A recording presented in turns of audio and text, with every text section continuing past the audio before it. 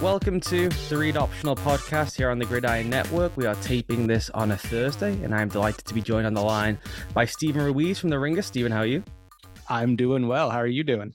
I'm doing good. We are here to do probably too much conversation about Daniel Jones. Are you prepared? I'm prepared. Like over 5 minutes is too much conversation, right? And we're going to do much more than that. And this is a series loosely titled The Most Interesting Schematic Questions of the Season. And I was running through my calendar of these, which is really just ways for me to pick 12 topics I wanted to discuss in a loose format before the year. And one of the people was Brian Daboll, which is where the main focus of this conversation will be. But even as I sent it over to you and I look back at it, I'm like, why did I pick this one? Is this really even for me as a reach, as trying to find the most underground topics possible? This feels like a reach to me.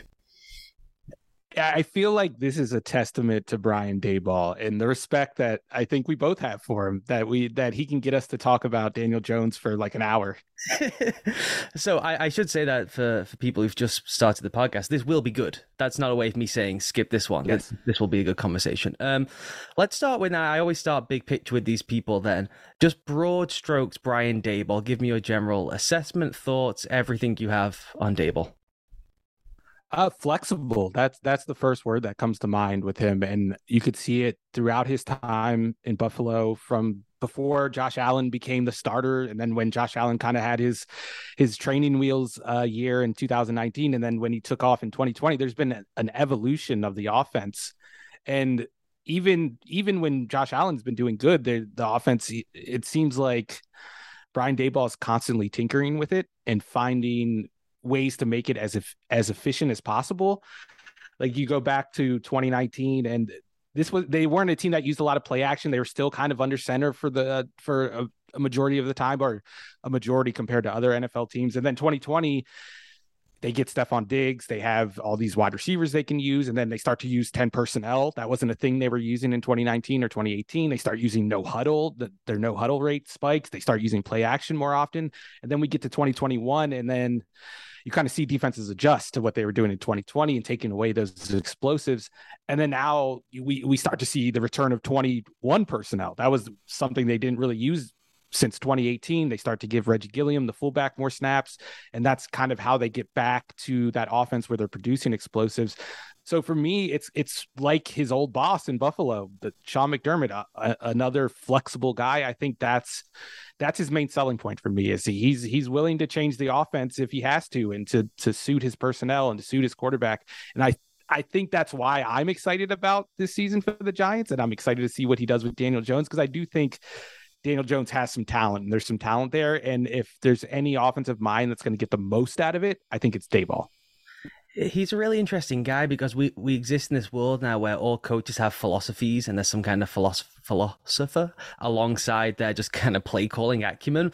Whereas with him, there is no kind of Daboll-ism, right? He just kind of gets the roster, what will work best, and I will run that. And if I have to throw one thing out one season and pivot completely to the next season, even back to, I covered him really closely when he was at Alabama. I was working for SEC Country back then. And him coming into Alabama, which is right after Lane's been there and installed the spread option, basically, which, was a giant cultural shift for Nick Saban and his staff. And then Daboll rocks up and says, we're actually going to move to the veer and shoot and all that Baylor stuff from RG3 on the line, that Brile stuff. I'm going to run that instead, because he had a quarterback who could throw the ball vertically and do pretty much nothing else. In Buffalo, from a rhythm system to a non-rhythm system, you mentioned the super spread to more condensed, he will just run anything. And I actually now find myself, I used to fall in love with the philosophers. I used to think it was great they'd cracked some secret code, and I find myself, as I'm maturing, thinking I like the guy who will just run whatever is necessary based on the personnel. No, yeah. And that's why I love like Bill Belichick. Like Bill Belichick from the defensive side is that kind of that guy. Like there's not like one thing that you're like, this is what Bill Belichick majors in. Like obviously they've been a man coverage team the last couple of years, but before that they were heavy zone. And I think those are the best coaches. Like the coaches that can adjust. Now there are some of those philosopher types like Sean McVay and Kyle Shanahan that I think are better at tinkering with their system and aren't so beholden to it. They're willing to evolve it, as we saw in LA this year when he got Matthew Stafford. And then as we saw with Shanahan, when we started to see more man concepts, to the point where like outside zone for Shanahan, isn't necessarily like the centerpiece of the offense. I think we still like equate that play with his offense, but they're doing so much more in the run game where it's become diverse. And those are the coaches that last. And that's why I think Daboll, I mean, we haven't seen him as a head coach, and who knows how he's going to fare in that role. But as a play caller, as an offensive designer, I mean, I have the utmost confidence in him. Do you think there's any connective tissue through the Buffalo years that stands out?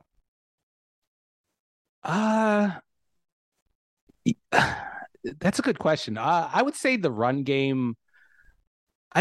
It's kind of, there was one year where that's what my big thing. Yeah, the run game, pulling and moving guys in the run game, right? Anyone being eligible to move, which is in the NFL, it is unusual when you dig through who has pulled and moved that they actually don't do that an awful lot. They kind of do have guys and their concepts that they trust in. They'll just beat someone overhead with our guys are better than your guys type style.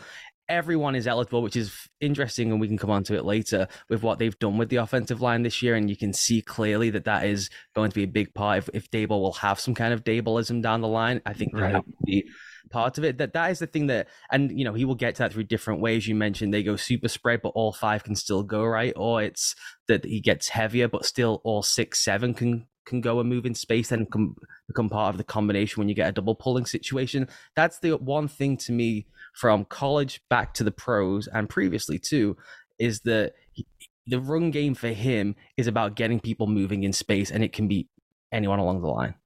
Yeah, and that was the first thing that stood out to me when he took over in Buffalo, when he took over the offense. I remember that game against the Ravens. It was like a week 1 game. I think it might have been rainy. Nathan Peterman started, and it was just like a bloodbath. They just the Ravens just throttled the Bills offense, but you could see some cool stuff happening in the run game. And I remember, I think I even tweeted it out. I was like, yeah, this was like really ugly. Nathan Peterman is terrible. Josh Allen looks as raw as we expected him to be, but there's something to this run game. And I think that is the thing that's kind of endured throughout. I've been watching Josh Allen recently, and I just watched the Bucks game the other day, and they were pulling everyone. Like everyone was pulling the center, both guards, like in every direction. So like you said, I think that might be the trademark of the Daboll offense. And I don't think it's overly creative. I think he just went through and said, give me the 30 best run plays in the history of pro football, and I'll just install those ones and just right with them until 30 is enough options when you're lined up, and you're not sure which one is coming. And I think the really exciting thing with Evan Neal is that he is absolutely both your anchor point and move guy in space. And I think that, just build personnel out. And when you're going through that offense as well, rattle through, you kind of start with maybe Tony, if you believe in Tony, which is sometimes hard to do. And then as a genuine playmaker in space, getting Evan Neal out there should probably be a big part of the offense.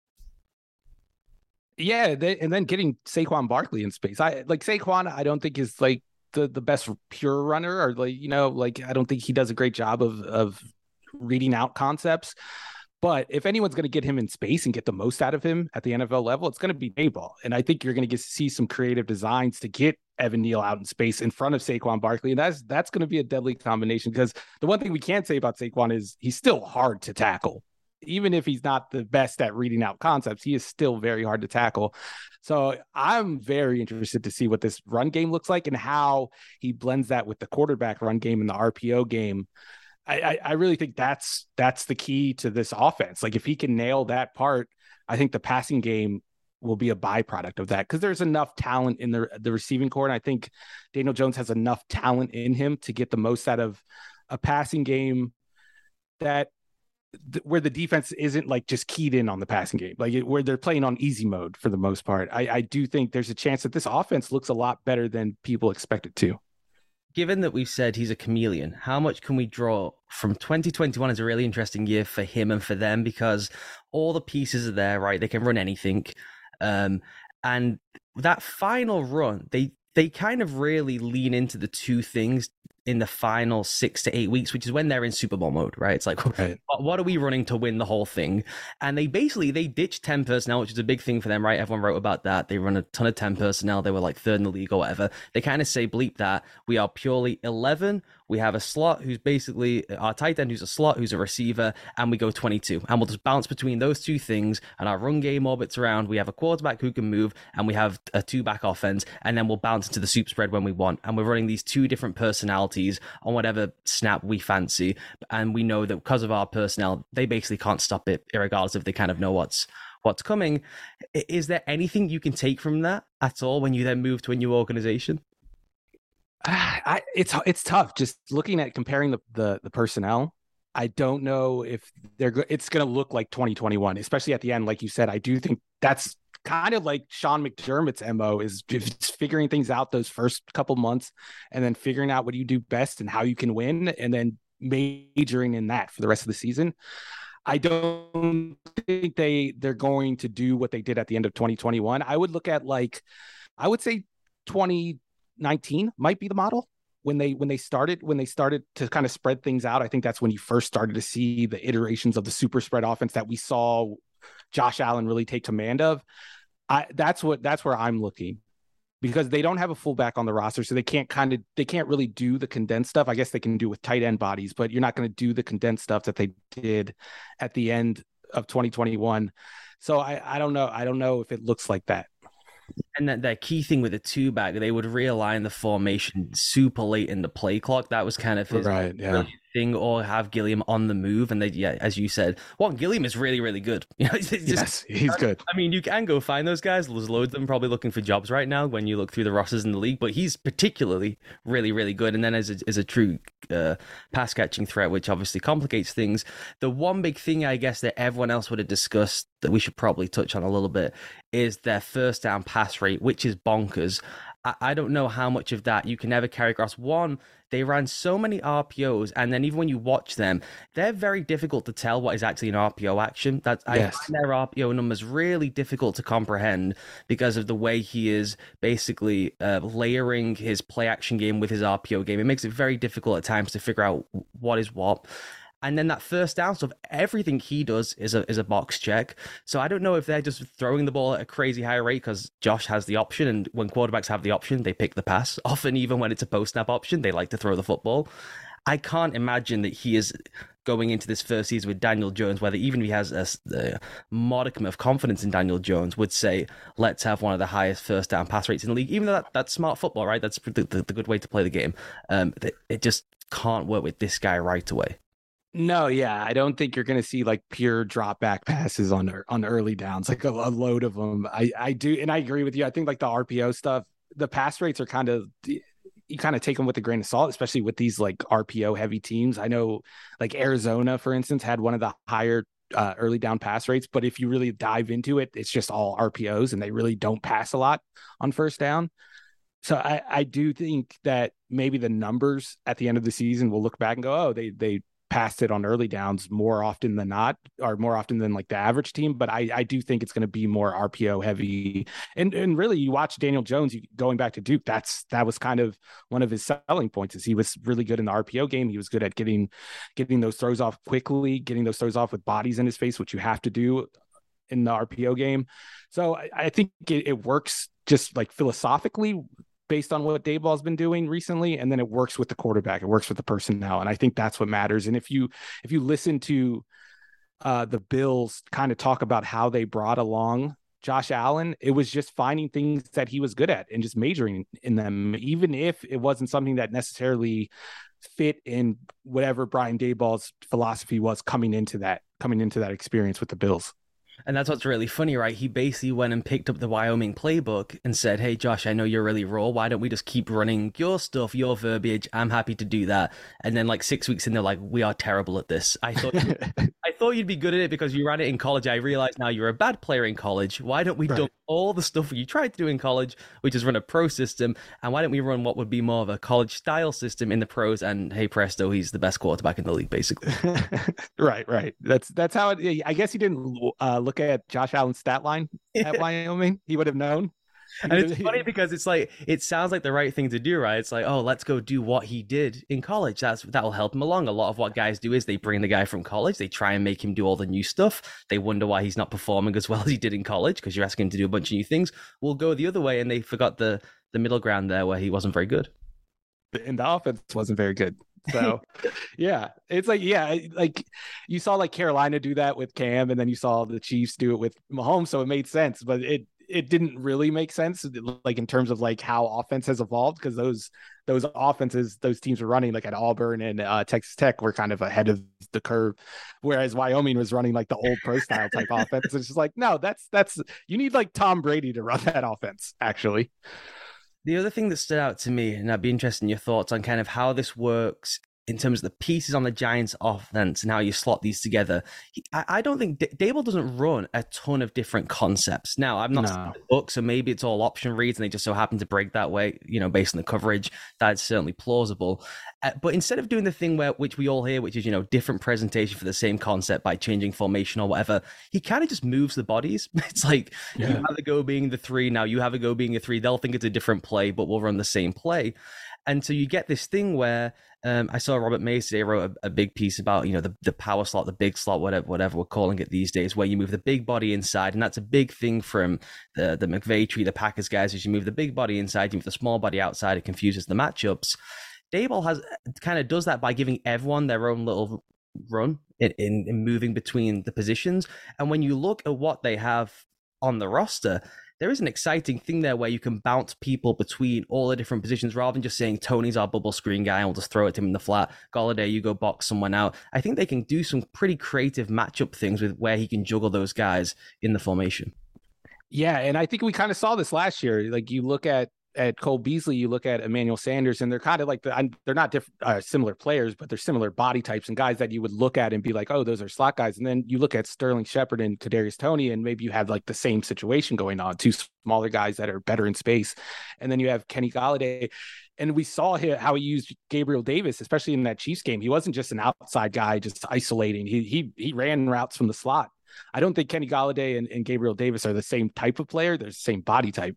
But yeah, I think there are ways to get this passing game. If the offensive line can hold up in like pure pass protection and pure drop back situations, I could envision this being not like a top 10 passing game by any means, but one that's like around league average or maybe even slightly above league average. So let's do the Daniel Jones part then. If you want to skip, let's say 10 minutes. I don't know. Producer Michael, I will put a timestamp after we finish discussing Daniel Jones. So you said you think there's a good player in there, right? So where are you at him?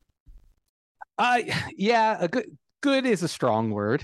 I've always been a little higher on Daniel Jones than most. Like even going back to his draft, I wrote a piece. I wasn't saying he was good by any means, but I was just saying like he's fine. Like he'll be fine. If you draft him like in the late first round, it's fine. It's not the worst thing in the world. And I think he's like proven to be that type of player, even though the stats haven't been great. I mean, if you go back and watch his tape from last year, I mean, if any quarterback was playing on hard mode last year, it was him. That offense, just the design, I don't think was very good. I don't think they did a good job of getting the most out of the personnel around him, the skill players.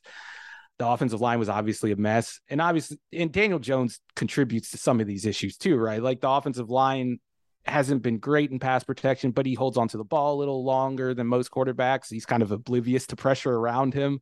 I think Derek Klassen said it best. He said he doesn't have object permanence. Like if he's not looking at that edge rusher anymore, he thinks he doesn't exist, but he does. And that's why he fumbles so much. But I think there's like a little Ryan Tannehill in there. That's the comp that I always go back to, like the guy that's almost naively tough in the pocket and willing to hang in there and take a hit and willing to make tough throws downfield and over the middle.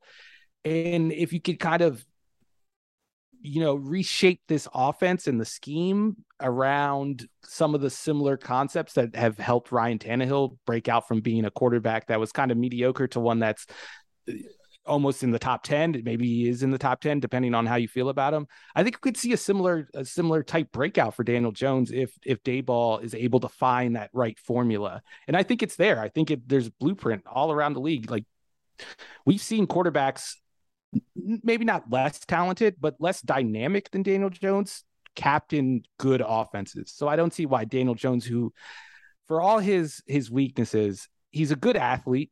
You can use him in the run game. You can mess around with the numbers in the box, force the defense to account for him in the run game, and he'll make a throw downfield. Like, he's not afraid to make a throw. He's not a conservative quarterback by any means. And I think there's a good offense you can make if you kind of protect him from himself. That's the thing with him that's really frustrating when you watch him is he can make big time throws and he can stand in and sling it, which isn't everything, but it's certainly something.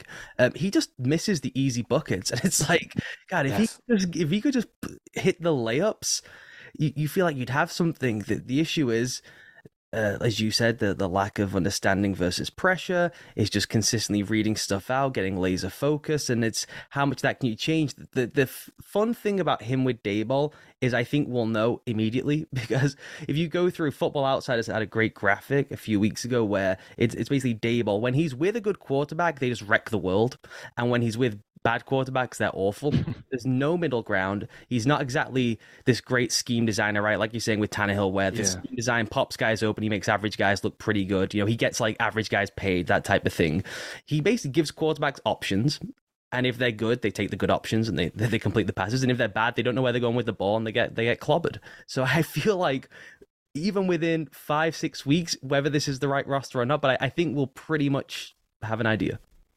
Yeah, I do too. And I think Daniel Jones is kind of a weird quarterback where you look at him and you kind of consider the archetype he kind of fits into. He obviously played at Duke under the coach. Now I'm forgetting his name, the Manning guy. But you look at him and you're like, oh, he could be like a Manning type. Like he could be like, we can run a bunch of quick game, we can march the ball down the field, but he makes too many mistakes to run an offense like that. So you kind of need to lean into that high volatility aspect of his game where he, like you said, he can make a throw and he's not afraid to make a throw. And sometimes they look very pretty. And I think if you realize that, if you build the offense around explosives, like not necessarily what the Bengals did with Joe Burrow, because I think Joe Burrow is a more well-rounded quarterback, but I think that's how the Giants kind of need to operate on offense, where down-to-down consistency isn't necessarily there. Like, their success rate is low, but their EPA is high because they get all these explosive plays. I think that should be the model. That should be what they're trying to get. I think that it's probably unrealistic because they don't have Jamar Chase and T. Higgins and Joe Burrow. But I do think that's the setup, the perfect balance to get the most out of Daniel Jones. The problem there is that he's decent when he's kept clean, and then essentially the worst passer in the league pressured, and it's just a pressure league. And when you go through his blitz numbers, I want to talk to you a little bit about general where the league is at in terms of zone pressures versus blitz, and how much teams are now backing off just general blitz rate. And he is one of the worst players of the last 5 years when blitz, and I just don't know it's as if he's the answer to a question from 6 years ago. And as you said, if he'd got that Tannehill spot in Tennessee and we were still doing the wide zone and boot world, then great, go have a good career and hit some deep shots downfield. As we move into this zone pressure world, everyone's moving on defense. You really have to be just on in quick game if you're going to move the ball, right? Otherwise, you're going to be in third and long, and now we're in real trouble. If you are not immune to the blitz, I just don't know how you can move the ball effectively in 2022 if those are your issues. Yeah, that's the big problem. That's why I've had a problem with Baker Mayfield. I think defenses, we talk about this too high thing and how it's taking over the league, and I think like that's shorthand for something else. And I don't know, maybe us as analysts haven't done a good job of actually like explaining it, but it isn't so much that teams are just playing too high coverage. It's not just that they're playing like split safety coverage. I feel like it's more like the environments they're putting out on early down, like the types of plays they're calling. They're kind of creating third down environments on early downs with these like creepers and simulated pressures, and like safe pressure, I think is the word that defensive coaches will use. And you're right. Like, that's where quick processing and figuring out what the defense is throwing at you really matters. And that's why I think we're starting to see pushback against these play action quarterbacks, these Shanahan offense quarterbacks. I think teams are realizing that they need something more out of the position. They need playmakers, and they need guys that can make a play in obvious passing downs. And I think that's why Sean McVay realized, okay, enough of Jared Goff. And I think that's why Shanahan decided to move on from Jimmy G. I think that's why the Titans drafted Malik Willis, even though Ryan Tannehill is still on the roster and getting paid a bunch of money. I do think we're seeing that change, like you said, and maybe Daniel Jones's time has passed him by, and maybe the Giants wasted what could have been like a good rookie contract quarterback. I think he could have been one of those quarterbacks that where you look at his contract and go, oh, he's one of the better bargains in the league. And they never really got that. Yeah, we do too much good or bad analysis and not time and place. He would have been the right guy in a different environment, in a different time, in his time, unfortunately, but in the wrong place, essentially. It's like you said, and I've banged on about this for a year now.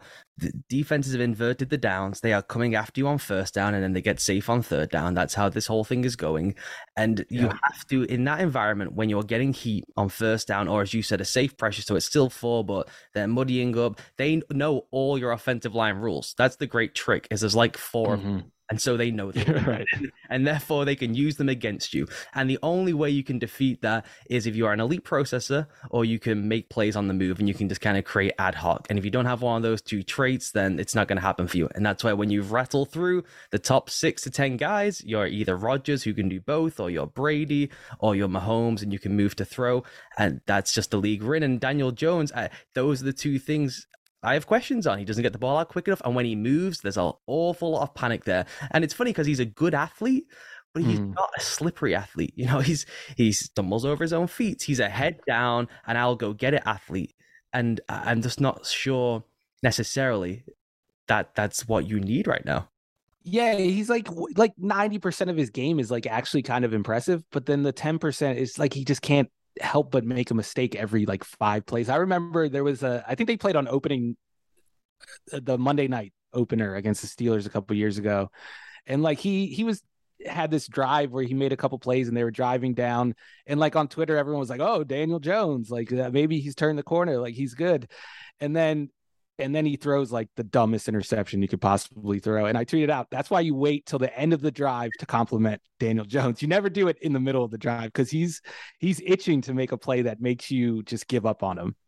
And I don't think he's one of those quarterbacks where like he does, like we've covered, he makes strong throws downfield, but he doesn't make those like amazing highlight plays that give fans something to hold on to and grasp onto, like kind of like Sam Darnold did those first couple of years with the Jets. Like 95% of the play was ugly, but then there was those 5% of the plays where he's like rolling out and throwing across his body and hitting a guy in stride 20 yards or 30 yards downfield. Daniel Jones doesn't really give you those. He gives you like strong throws from the pocket that are kind of impressive from the end zone angle, but not necessarily on the broadcast angle. And I think that's the difference between him and a quarterback where you're willing to live with the volatility a little more. Like for instance, my quarterback that I can't give up on that's volatile is Jameis Winston. I think he gives you a lot more of those impressive throws that only like 5% of quarterbacks can make. Do we read anything into the fact when Daboll got the job, his first phone call was to try to sign Mitch Trubisky? Is that anything we should read into? Oh, absolutely. Absolutely. Whenever Mitch is involved, your quarterback situation is not good. So yeah, we should read into it. And it says something about how he feels about Daniel Jones, because it's not like he was looking for a player, like a veteran quarterback who's been in his offense for a bunch of years, like a Chase Daniel type. I feel like it says a lot when you look at a quarterback who is almost the same age as your very young starting, supposedly franchise quarterback. In terms of Jones, then, in the run game, we mentioned this before, and they went to 22 personnel. They probably won't use an awful lot of that. When they used Allen last year in the run game, was basically high leverage situations. We need a first down or we'll score a touchdown. On the road in the Chiefs, because they just really wanted to win that game. It's like unload the mother load on the road in Arrowhead. And then obviously in the playoffs, everything is high leverage. Right. Jones isn't that. He's a big guy. His numbers are outrageous, but he just isn't the same caliber of runner of Josh Allen. Do you think we will see the stuff in the run game for nothing else than to go back to us saying about how he gives QBs options? Do you just have to do that to try and get the box count on your side to make things easier for him in the passing game? I think you have to do it. If you're not doing that, I don't think you're going to have a good offense with Daniel Jones as your quarterback. You have to do it. And I do think it's easier. It's going to be easier for them to call more of those run plays just because you're not protecting a $500 million quarterback. And I think that was part of the strategy with the Bills last year is like early in the year, they didn't run Josh Allen on design runs a whole lot, especially in the red zone. And then, like you said, they ramped it up at the end of the year because that's winning time. That's when it's time to win a Super Bowl.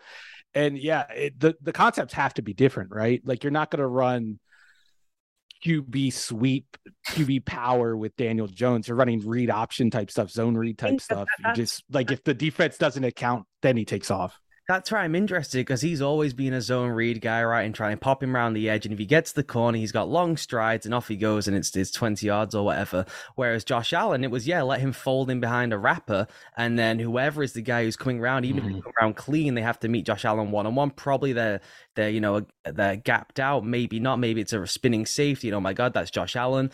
I don't know. Do you just say bleep it and try it? Because as effective as the Jones thing has been in spurts, those numbers are a bit. When you dig in deeper into numbers, they're a bit squirrely in terms of the down and distance. He gets a lot of fat in his rushing numbers.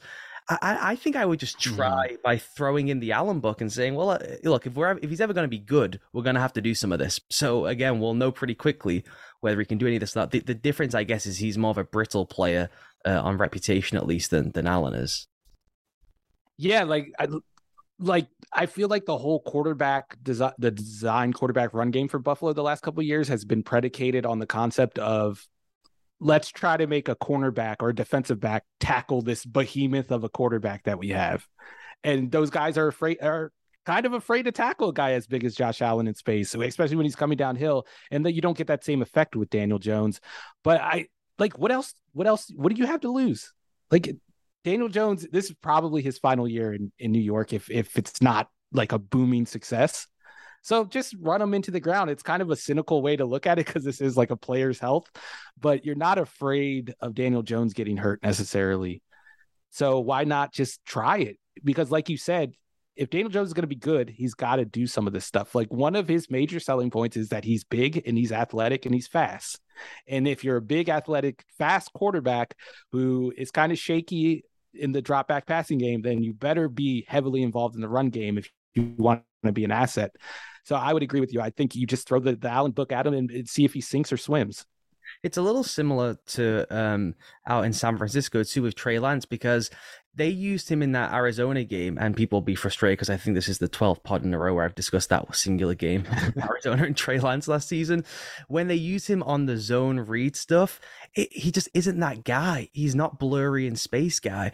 He is get me a corridor, and when I get to the second level, I look at like the same size as those people. So as long as I meet them in the hole, it's probably going to be 50-50.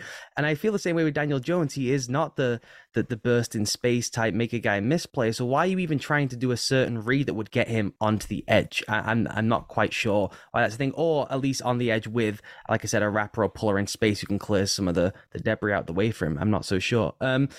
Mike Kafka's there. Now, I was thinking about this a lot where Kafka obviously hasn't called plays before. He was the quarterback coach in Kansas City. My favorite note about Kafka was that his assignment was often to trawl through high school tape to try and find the best plays from from high school and bring, I don't know, I think he was 6'7" to Andy Reid every other week to try and pinch the best plays from high school where most of the creative stuff happens.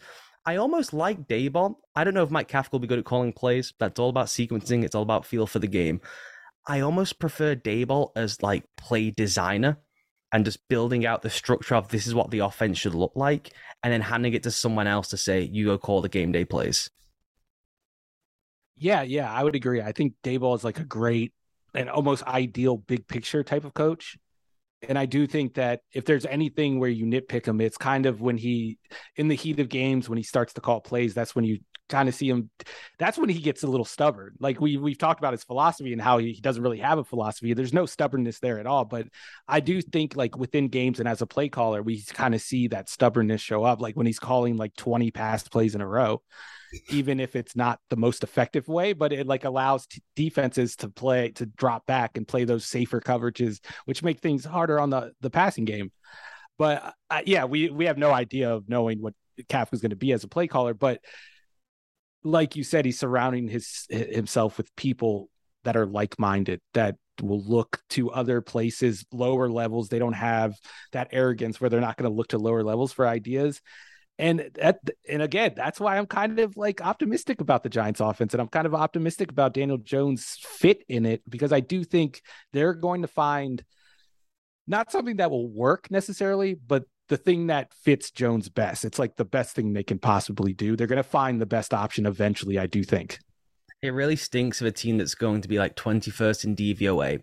Daniel Jones is going to look terrible on Red Zone, and then the nerds will gather online to tell you they're doing really cool, creative things. And this is the of this system, because I don't know what Kafka will bring. I don't know if it's going to be all, spread option stuff from Kansas City. They were trying to evolve that thing at the back end of last year as well. He seems to have that similar mindset like we were discussing with Daboll, where it's like just put the players in the best position to succeed. But they do have guys who would fit, where you could pick up parts of that chief thing and drop it onto this roster, and it would work. There's guys here who are at their best in space, and the whole chief setup was about crafting space. So I don't know, that could be interesting. Let me just rattle through some of the skill position players and get your quick takes on some of these skill position guys. Where are you at with Kadarius Toney? See, I disliked Kadarius Toney when I first started watching his tape at Florida, and then like as I went through it, I think I ended up watching like 8 games of Florida just because they had Kyle Pitts also, and I became a bit of a fan. Like I wasn't like the people that were selling him as a bona fide first round pick, but I was like, I could see it. Like he was starting to kind of trim the fat from some of his route running. And I think that was the biggest issue for me. There was so much fat. It was like 90% fat in his routes. Like he would be like wide open. No one would be covering him. And he would still do like a little shake, a little crossover move at the top of his routes. But when he trimmed the fat, I could see a successful player, like a successful NFL receiver. And then we kind of saw a little bit of some flashes of that when he was healthy last year. I'm bullish on him. I think he could be a good player, a useful player if he kind of, keeps his head on straight and commits himself to football. That's the worry with him. Now that he's with Daboll, Daboll's going to find space for him. I do think that. I think Kafka and Daboll, those two, that duo, are going to find interesting ways to get him in space. And once you get him in space, like that's not a concern at all for me. I don't know about you, but for me, it was always route running. It was what happened up until the point when he got the ball in his hands. If they could find a way to mitigate those issues, then I think he could be a player that we look at as not like a top 25 receiver, but in that tier right below that benchmark. I think he can be a top 25. If we just went, who is the biggest difference makers on an offense right now? Who would you want to have on your offense by, week 9, week 10? I think he can get there. The thing with him is like, one, he has all the unteachable things. He's the only athlete in the league who moves like Lamar Jackson. Yes, that ability, the famous one he has, it's the Cowboys, right? The catch on the move, and somehow he's, like you said, pulling off a hesitation dribble with all of his feet planted, catching the ball in the air. None of it makes any sense. He is one of those guys who looks like he's moving at a different speed. And I think this might sound a bit silly to people listening, but you almost want to use him the way the Packers used Devontae Adams, I think, where all that stuff that is just punt returns, that is just the single man bubble, right? Oh, the guy sagged off, we're going to pop it out there. Now, does he have the kind of built-in reputational advantage that is a lot of what Adams is, right? He gets these giant cushions because people are terrified of getting close to him. But even if you go 3-by-1 stack and put him at the foot of the stack, well, then we're just getting him the ball, like you said, in space. And I think they can do way more creative things than, I don't even think you should be thinking about him as a receiver. I know it sounds silly, but to ask him to do all of the nitty-gritty nuances, to get off the line and be press coverage, I just think you're asking way too much, and it's almost unnecessary. It's like, well, how do we get him the ball in space consistently and get him with a leverage advantage? And it's probably moving him in motion, getting him tight, getting someone else, another body near him where you can get him out clean, which is either copying what the Rams do with Cooper Kupp, right? He's always in motion. There's always another body to help him get off the line.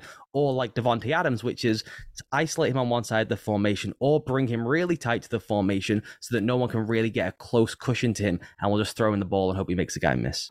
No, I like that comparison because there was kind of like two Devontae Adams. There was early down Devontae Adams who was like that bubble screen guy, like you said, and then there's third down Devontae Adams who's running like digs over the middle of the field, and you're never going to ask Kadarius Toney to do that. But I do think he could become like an early down, like the guy that carries the early down offense and keeps them out of bad, not only bad runs because you have that bubble option, but just bad down and distances.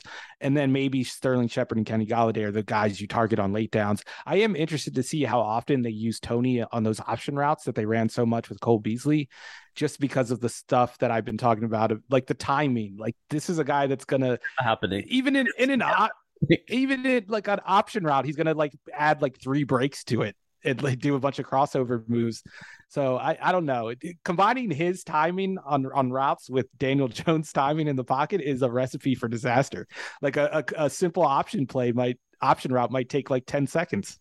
And I love him in a way because to do the stuff that is like, the stuff you see come out of these prep school videos for high school recruits where it's a passing camp and they're all wearing the skull caps and they put 9 moves into one to get open on a slide. Right. Everyone crowds rounds and cheers. He's never grown up from playing that kind of football. Yeah. This is just what I do. Okay, do you guys want it or not? Because this is how I play football. He does it before he catches the ball and after he catches the ball. It's the same thing. He's juking people no matter what, whether the ball's in his hands or not. So, I guess I'll let you do 30 seconds on Galladay. Is that anything other than just an albatross contract at this point, having Kenny Galladay on your roster? No, it's not. And I wasn't a big fan of him before he signed. Like I wrote like a preview of the free agent receivers. And when I watch his tape, like I don't know. I know a lot of people liked him because his numbers were always good, but I don't know how many people actually watched him in Detroit. But he wasn't a guy that created separation, and he wasn't a good route runner at all, even for a big guy. Like he didn't leverage his size well during the route. Like I think he did it at the catch point, but that was always my biggest problem with him. And I there's been nothing over the last year to make me change that. I'm not a huge fan of Kenny Galladay. Saquon, then you mentioned him earlier and getting him out in space, and I have no doubt they'll find a way to do that and to leverage probably Barkley on one side of the formation, Toney on the other side of the formation. Having to condense that space defensively becomes a bit difficult for you. But there is parts of me where I'm mulling on this thing of if they said they would just trade Barkley today, and I know his value is through the floor. What do you think they could extract if they just said, let's get out from the Saquon thing? Ooh, I would say a late day 2 pick. Mm-hmm. Maybe. And like that's tough. Your only possible thing, and it probably is that price no matter what, but you're basically betting on an owner like not having followed the sport beyond right. the name and the draft, and they just like him from watching Saturday football, basically. Yeah, I think that's your best bet. Or like a coach that, like Urban Meyer definitely would do that deal, right? Like Urban Meyer gives up a first for Saquon Barkley. Unfortunately, he's not in the NFL anymore, so they missed their boat. They missed their chance with that. And he's another guy who is very shimmy shaky in space, and at some point you have to kind of move forwards. What do you think is the best way for them to use him? Is it in more of a tandem with someone else, or is it using him essentially as almost your pseudo slot? They don't really have someone who would be a great on the line slot guy digging people out. I'm thinking almost Robert Woods style. I do think that you could use Barkley in way more creative ways because of the receiving ability than even considering him as a runner at this point. Yeah, I think you almost have to use him like the Patriots started using James White. Like I think you have to view him as not so much a running back, but as like that 5th eligible receiver. It really, I do think that's the way to get the most out of him. Have him run option routes out of the backfield, line him up in the slot and run some option routes. Like look at Carolina, and I know Joe Brady, it didn't really go well in Carolina, but I do think he took advantage of Christian McCaffrey's skill set. I think that's tape you should watch and figure out how to use Saquon Barkley and get the most out of him as a receiver, because I just don't think he's a very good running back at this point. I really don't. No, he's not. I think you can say that factually. And the great thing about James White was he was their coverage revealer, right? They moved him all over the show. Right.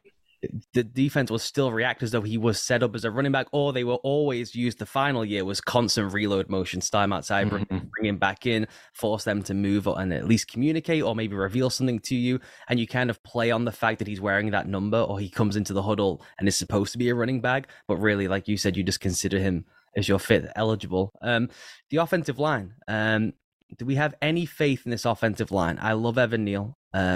I think he was the second best player in the draft class.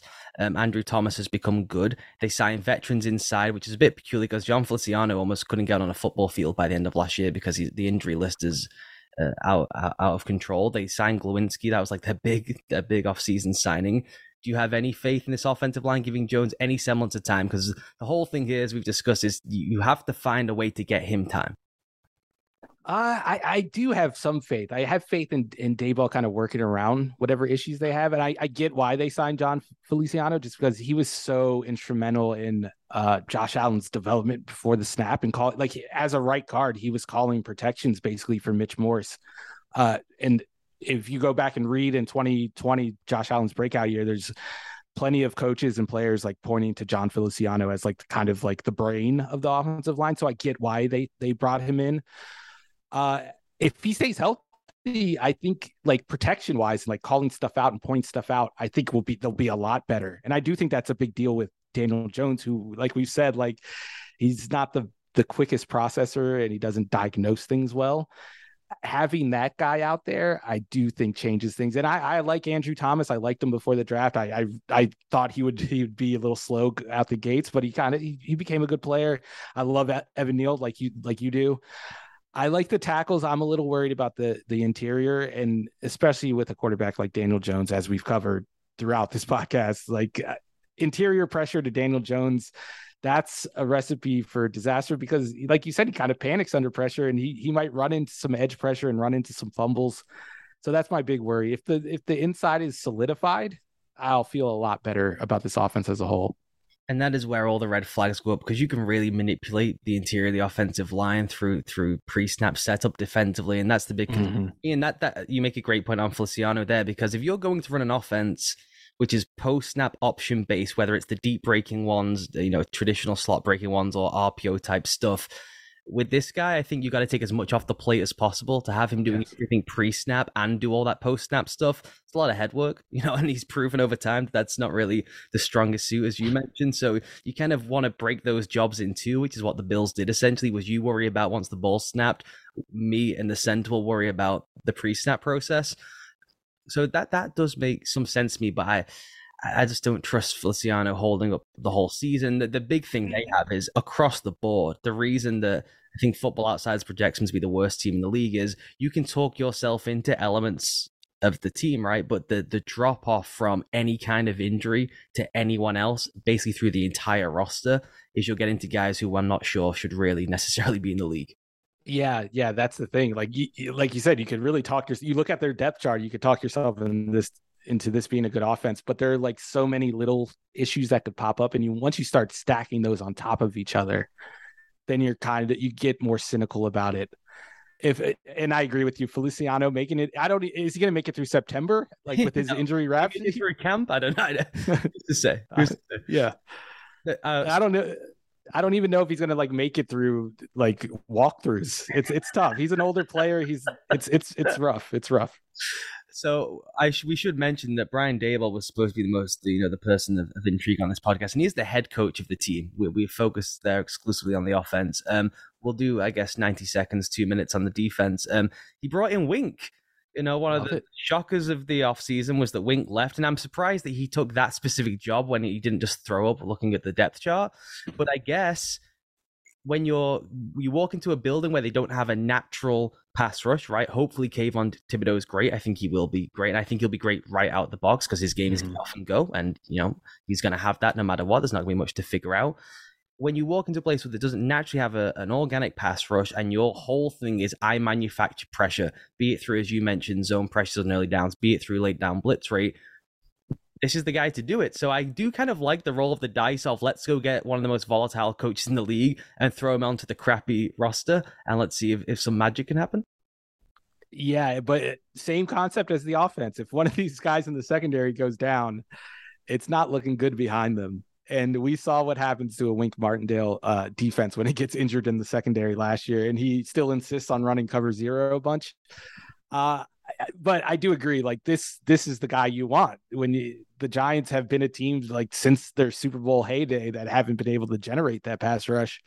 And if you're not going to be able to do it with dudes, you can do it with a guy that's crazy enough to blitz in any situation, and that's our man Wink. I don't care what happens. Like, I don't care if they have the worst defense in the league. I'm still going to love him, and I'm still going to consider him one of the better defensive coordinators in the league, just because he's not a coward.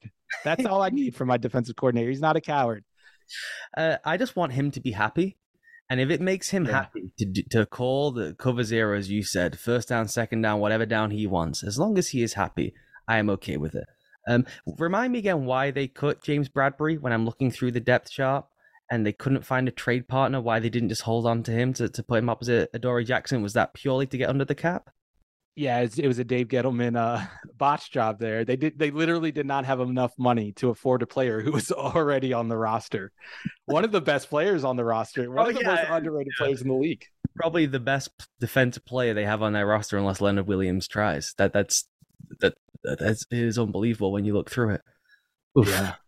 Generally, then I as I said, I looked through the Football Outsiders almanac before we started, and they said that they have by some distance the worst projected DVOA, and they are projected to have the most losses in the league. I when I went into the almanac and I made my notes and I watched the tape and I sat down to this with you, I was like, you know what? I can talk myself into this. I think this offense will be really, really fun. Will it be productive? I'm not so sure, but I think we'll have a good time with it this season. Then the almanac, that those guys are really smart and they're smarter than me, and it gave me real bad vibes about right. It'd be like. So I'm really torn. I think it could be the most fun 4-win team in the league. That is possible. I think they could maybe squeeze 6-7 games. I have no idea. I think they're this year's Lions. Like, like you watched the Lions and they weren't very good, but Aaron Glenn did some fun stuff and Dan Campbell's Dan Campbell. And you're like, oh, this is a bad team, but it's fun and I enjoy watching them. And there's some cool stuff that nerds can point to. I think that they're this year's version of the Lions. Okay, your 2022 worst good team, worst fun team is the New York Football Giants. There we go. We found it in the end. It was worth the hour to get to that. Stephen Ruiz, The Ringer. People can go and read you on The Ringer. They can listen to you on The Ringer Football Pods. Thank you for doing this. Thanks for having me. It's a blast.